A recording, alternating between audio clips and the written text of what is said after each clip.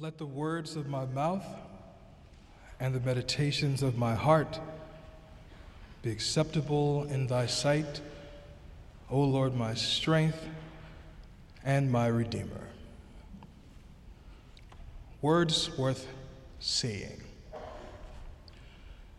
In the 1955 William James Lectures, the British philosopher J.L. Austin called scholarly attention to the kinds of actions that can be performed through speech. This theory of speech acts would be posthumously published under the title, How to Do Things with Words. Austin's generative insights into the forces that utterances can unleash offer a much-needed corrective to a pervasive myth, a lie captured in the following phrase: "Sticks and stones may break my bones, but words will never harm me." This faulty philosophy of language underestimates the power of words, and it overlooks the terrible things words are often used to do.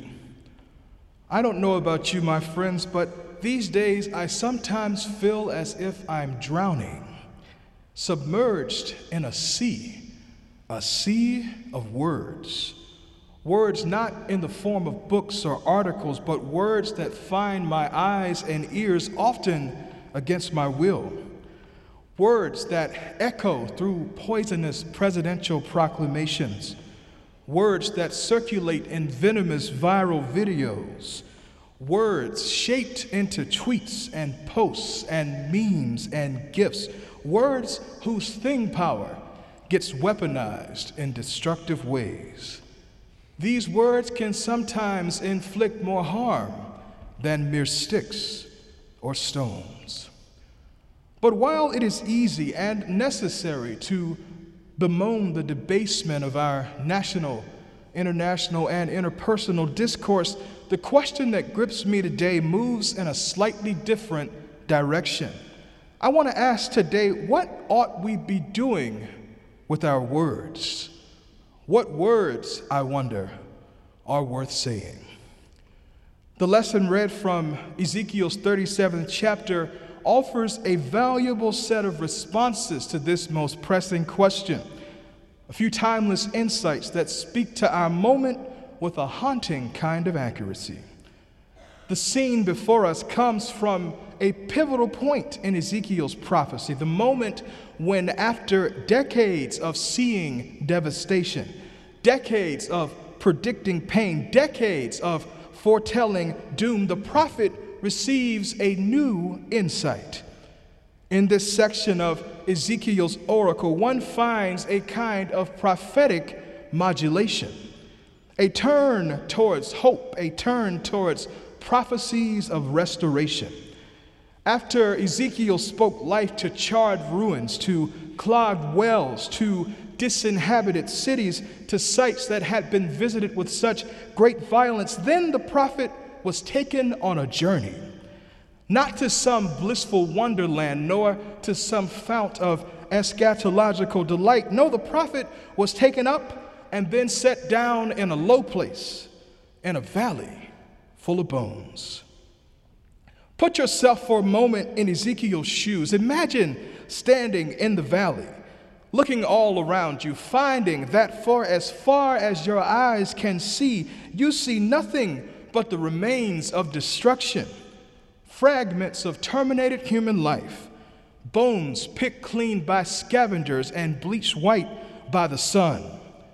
If you can imagine the eerie silence that must have saturated this macabre scene, then you can also grasp the significance of the first words spoken in this location. The conversation that took place here between the prophet, the divine, and the bones has much to teach us about what we ought to be doing with our words today. The text offers a few lessons about the kind of words that are worth saying. First, Ezekiel offers words that inform, The prophet, finding himself in this scene of human and ecological devastation, takes a walk around the vast abyss, during which he arrives at two observations, two findings. First, he notes that the bones are in great quantity, and secondly, he notes that the bones are very dry.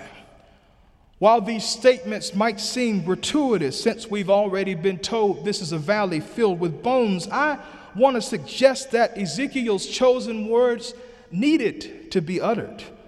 These are words that inform, words whose spiritual insight begins with speaking the ugly truth, words that remind us that truth-telling is a spiritual act. With this story about resurrection, about restoration, about revivification. This is a story about new life, but it doesn't begin until the prophet spends time counting bones. Messy work, yes, but holy work too. Ezekiel's actions in this ancient scene clarify the responsibility that is ours today. We are called to insistently inform each other about all the ways our body politic has come to resemble a valley full of bones. Those are words worth saying. One would like to know what happened to the bones? What brought them to their present state? What calamity, what catastrophe, what disaster befell them? Did they ignore the signs of a warming planet? Did they dismiss the sounds of malignant rhetoric? Did they disdain the prospect of beloved community? This information about their situation helps us see the things that could have a similar impact on us, things we need to talk about. We need to talk about rampant racism and resurgent nationalism. We need to talk about police brutality and mass incarceration. We need to talk about economic exploitation and income inequality. We need to talk about it. We need to talk about sexism and colorism. We need to talk about climate change and environmental racism. We need to talk about xenophobia and Islamophobia and homophobia and transphobia. We need to talk about it. We need to talk about those things that produce and perpetuate devastation and destruction. We need to talk about it. We need to write about it. We need to speak about it. We need to preach about it. We need to shine the light of knowledge in the dark corners of our society. And as we do it, we need to boldly proclaim that facts still matter. Data still matters. Science still matters. Dare I say it, higher education still matters. If we want to speak words worth saying, they need to be words that inform. That's what Ezekiel did in the valley, but that was not the only kind of speech that took place there. For after Ezekiel recounted the number and condition of the bones, then the divine spoke up with a question, which suggests to us a second kind of word we ought to be saying these days are words that interrogate. Words that interrogate. The question God asked was, mortal, can these bones live? Mortal, can the bones live? Which is to say, person susceptible to death, can death be undone? I love this question and questions like it because they index a strange situation when omniscience poses an interrogative, one that points past the answer to a deeper kind of wisdom. God asked, can the bones live? This was a question about finality, a question about possibility, a question we need to hang out with in this our complicated moment.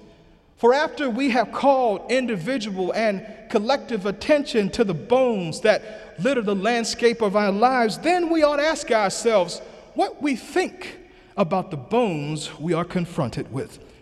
The question God asked in the scene, it names and critiques the temptation towards despair, the strong pull towards accepting the bones' present condition as their final arrangement.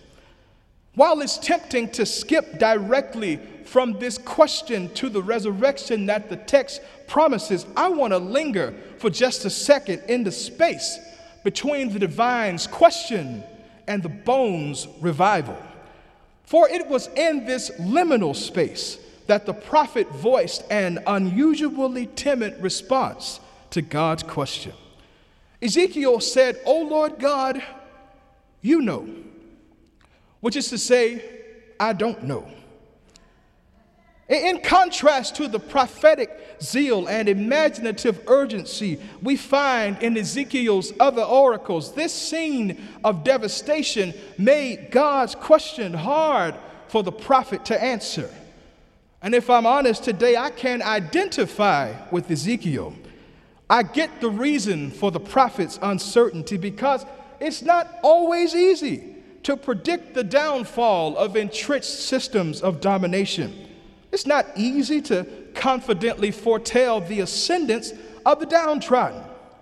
In fact, it frightens me to hear easy assurances that things will work out or that things will get better, because they always do, because sometimes this gleeful assurance produces dangerous inaction. That's why there's such a great need for words that inquire.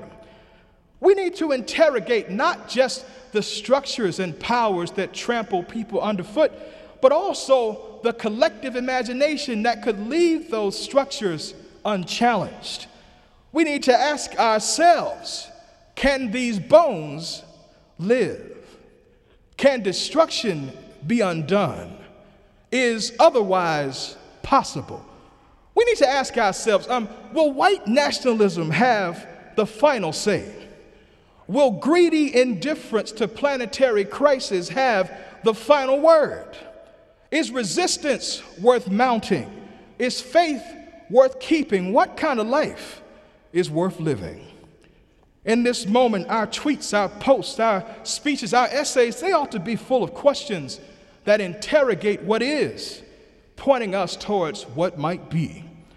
Indeed, that was the force of the question God asked. The question about the bones, it shifted the focus from their present state to their possible future. But there was still a need for one further kind of word. Words that inspire. Words that inspire.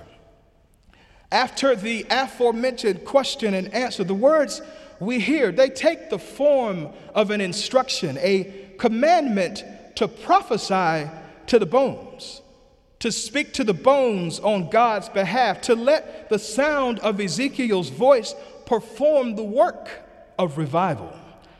According to the scripture, the power of these words spoken to the prophet and then through the prophet was so great that the dry bones Ezekiel found in the valley were transformed into a living, breathing army. The words Ezekiel spoke brought the bones back to life.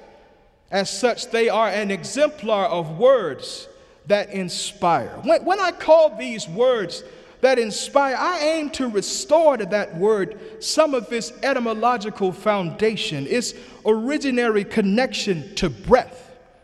I'm interested in inspiration, in the notion of breathing into, of blowing upon, of filling, of animating, because that's what prophetic speech did in the text.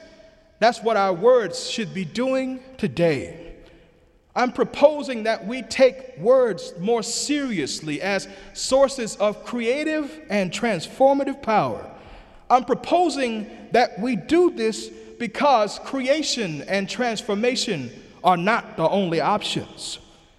Recent months have brought so many of us face to face with a destructive force that can be mediated by speech. We've witnessed words be used to incite violence, to multiply malice, to intensify hate. We've witnessed words be used to legislate evil, be recruited to order immorality. And besides responding to these things with outrage, I want to suggest that these occurrences should remind us what words can do and incite us to speak words that inspire. Instead of foolish, mob-like chants to lock her up or send her back or build some wall, those who love justice should answer back with, I believe her. Black lives matter. Love is love. And in so doing, we will find that there are at our disposal words that inform, interrogate, and inspire all at the same time. Words like, ain't I a woman? Words like, I have a dream. Words like, yes, we can. Words like, there is a balm in Gilead. Words like, we do not have to be as we are. Because really, that's just an affirmative answer to the question, mortal, can the bones live? If we are to live, we must look at those with whom we share the planet and imagine a life lived together. If we are to live, we need to fill our mouths with words like the lyric to David Fraser's gospel song. The words say, I need you. You need me. We're all a part of God's body. Stand with me. Agree with me. We're all a part of God's body. It is God's will that every need be supplied. You are important to me. I need you to survive. The bridge says, I pray for you. You pray for me. I love you. I need you to survive. I won't harm you with words from my mouth. I love you. I need you to survive. There are then so many words we might say to affirm the worth and lift up the life of our neighbors. The question is what? What will you say?